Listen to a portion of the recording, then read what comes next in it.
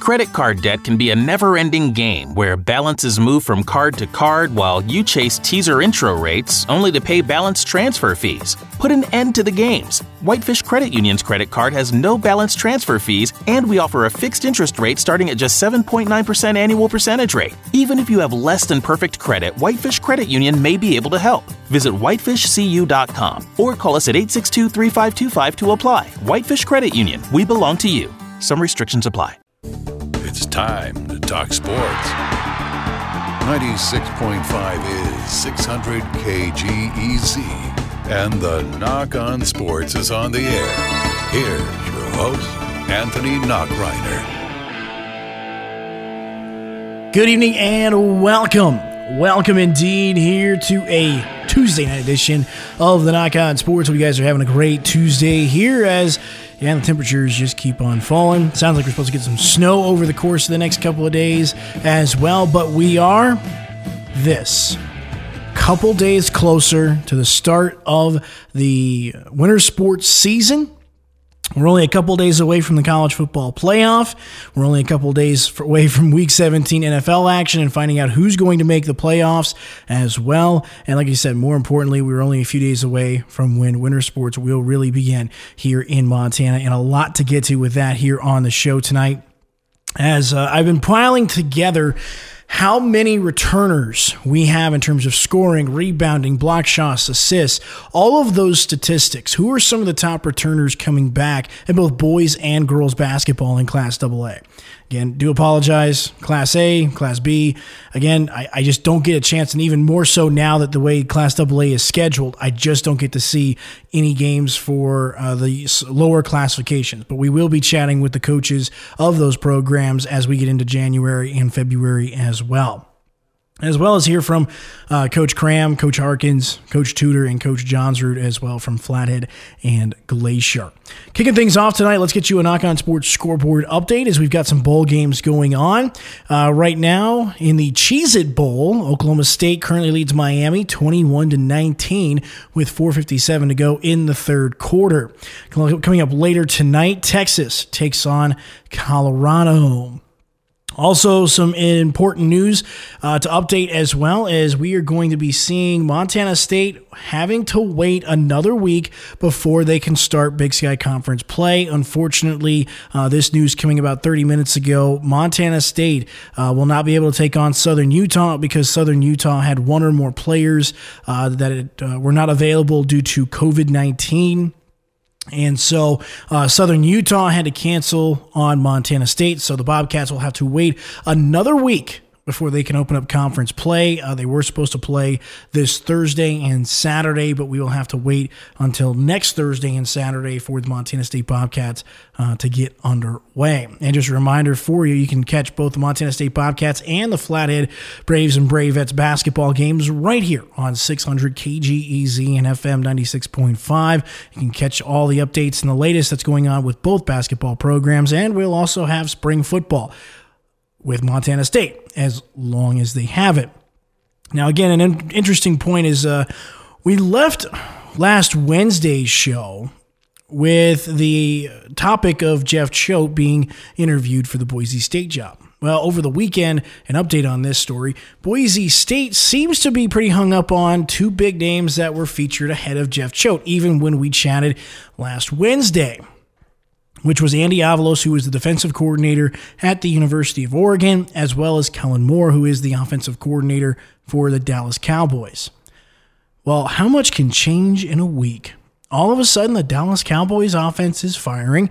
All of a sudden, the Dallas Cowboys, with a win this weekend and coupled with a Washington loss, could be in the playoffs.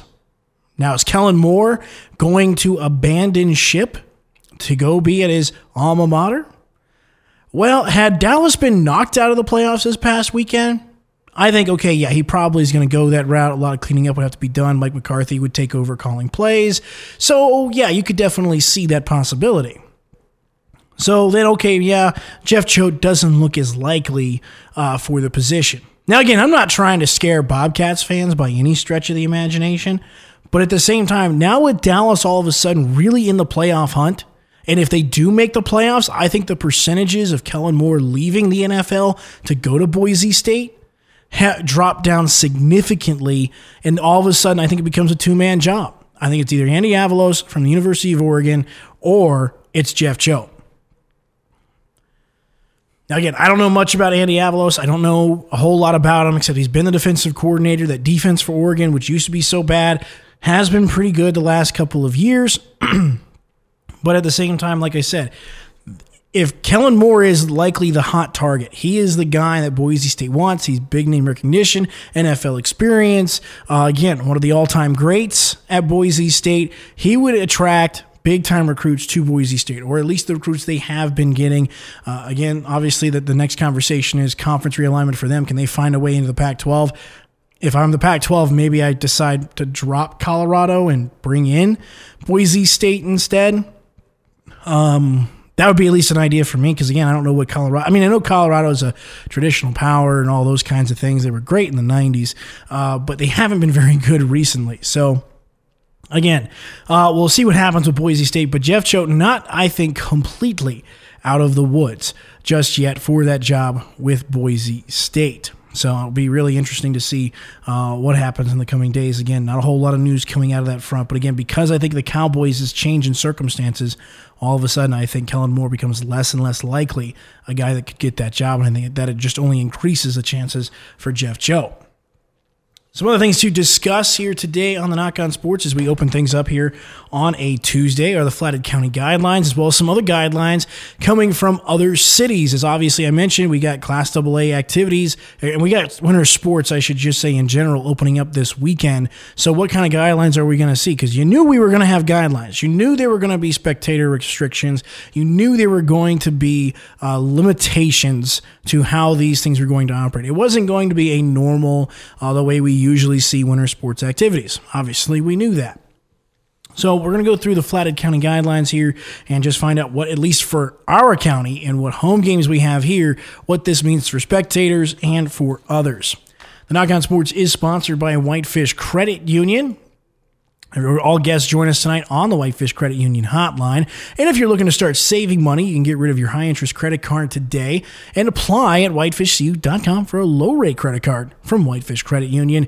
Give them a call at 862-3525 to apply for that low fixed-rate credit card today. Joining us tonight on the Nach On Sports Show, we will have the head coach of the Lady Grizz basketball team, Mike Petrino, join us. We're going to get his thoughts on his team, only playing 4 games here leading up to the start of conference play. They were supposed to play Southern Utah, but those games were canceled as well back in December. They did lose out on a non-conference game as well, as that was canceled, but they did get 4 games in, and they did have a very good win against the good Seattle team. So we'll talk about that with Coach Petrino, as well as dealing with all the COVID-19 restrictions, along with that, and how this team is shaping up in his first year as the head coach of the Lady Grizz basketball program. So that conversation coming up here in about 5 to 10 minutes. We'll get him on the horn and start talking some Lady Grizz basketball with him, as again, the Big Sky Conference will get underway this weekend. The men, I should say, for the University of Montana will take on Northern Colorado. Hopefully those games won't be canceled. So far, Montana hasn't seen any cancellations, which has been a good thing. Hopefully it continues to stay that way. As I mentioned, the Flathead County guidelines, those were released yesterday. Some of the big notes to notice here, obviously, it's a couple pages long, but you have to flip right to practices for spectators and fans. What does this mean? Are we going to have fan restrictions? Is it going to be four per participant, as we saw towards the end of the fall sports season? What is this going to look like for the winter sports? Well, here it is. All fans must wear a mask. Big shocker there. All fans must maintain a 6-foot social distance. Well, big shocker there either. Family units and households are exempt. Again, if it's 2 fans per participant, don't know how that's going to work, but either way, family units and households are exempt. Only 2 home and visiting team spectators per participant in uniform will be allowed at an event for basketball and wrestling. No spectators for swim meets, which is a little disappointing. Obviously, I'm sure for the swim athletes, but that is what they went with. So home team and visiting team spectators will be allowed, but again, 2 per participant. Cheerleaders, only 6 will be allowed, and they will be allowed 2 tickets as well. So again, this is going to be pretty light in terms of spectators. And what I imagine, at least from what I saw at Flathead High School during the orange and black scrimmage, I would imagine what we are going to see is nobody's going to be in that lower bowl. Usually we see a ton of fans, a student section, all those types of things in the lower bowl. Well, that's more than likely not going to happen. What it sounds like is that entire upper bowl is going to be used. So I'm guessing that chances are either home fans are going to be right behind Flathead and then visiting fans on the other side, or maybe it's just going to be a mix. Who knows? But either way, I expect that fans will more than likely be sitting up there and not in the lower bowl. That'll probably be only for referees, for people that are at the scores table, coaches, and players is how I imagine that is going to go. So again, it's going to be pretty light in these gymnasiums when it comes to spectators. No spectators, as I mentioned, for swimming meets. 2 tickets will be given to each home team athlete and coach for parents, guardians prior to the event. The visiting team will provide a list and cell phone number of attendees prior to the event. We do understand that people may not be on a list, but have a pass of an athlete, and they will then provide their name and cell phone number. No commingling with coaches, players, and other fans after and or before the event. Gyms will be cleared upon the conclusion of each event, and spectators will only be allowed to watch contests of which they have a participant actively participating. Some other things to get to here as we talk about more of what's going on for games, contests, or performances. Sideline and bench areas should be limited to team and essential personnel only. 6 cheerleaders will be allowed with 2 spectators. No pep band during contests, and all participants will be screened prior to participation in games, contests, or performances in an effort to reduce the number of athletes subject to quarantine. Should one member become positive for COVID-19, coaches should make reasonable efforts to reduce intermixing of groups by having small groups do practice drills together, use weight rooms, and social distance on the sidelines during games. So there you have it. Those are pretty much the highlights, I would say. Again, no real changes in terms of hydration. That was pretty much the same from the fall. Contact tracing, pretty much the same as well. Return to play, pretty much the same as well. This applies to Big Fork, Flathead, Stillwater, Flathead Valley Middle Schools, Columbia Falls, Glacier, Whitefish, and Evergreen Junior High.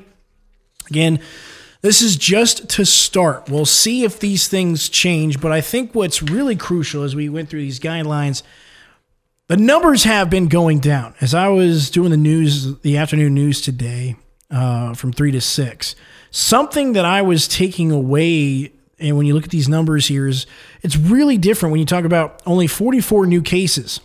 We were in 3 digits before I left on vacation. We're now down to 44, which is good. All right. This is great. We're seeing the numbers drop just like we needed to, so that way we could have a winter sports season. That was the whole point. Again, just last week, the AA superintendents, they wanted to see if we could push back the season by 2 weeks as well. That pretty much, I don't want to say was rejected, but was not going to happen. As the MHSA said, they are going to evaluate things 2 weeks after the start of the season. Now, it's going to be really tough. It's going to be really tough to know how this is going to play out, because the biggest concern for me is the entire month of January. I don't really think we're going to know anything about what the numbers do until the end of the month of January. Here's the reason why. Yeah, you can evaluate after 2 weeks, but we really aren't going to know what's going to happen. 2 weeks, is that going to be from the Christmas holiday? Is that from games? When you go back to the fall, and again, I don't have the specific numbers in front of me, but I don't know if they were actually specific numbers that were tied to prep high school events. As far as I can tell, there at least was no stat, and somebody can point out to me, hit me up at the Nach On Sports, let me know if there was.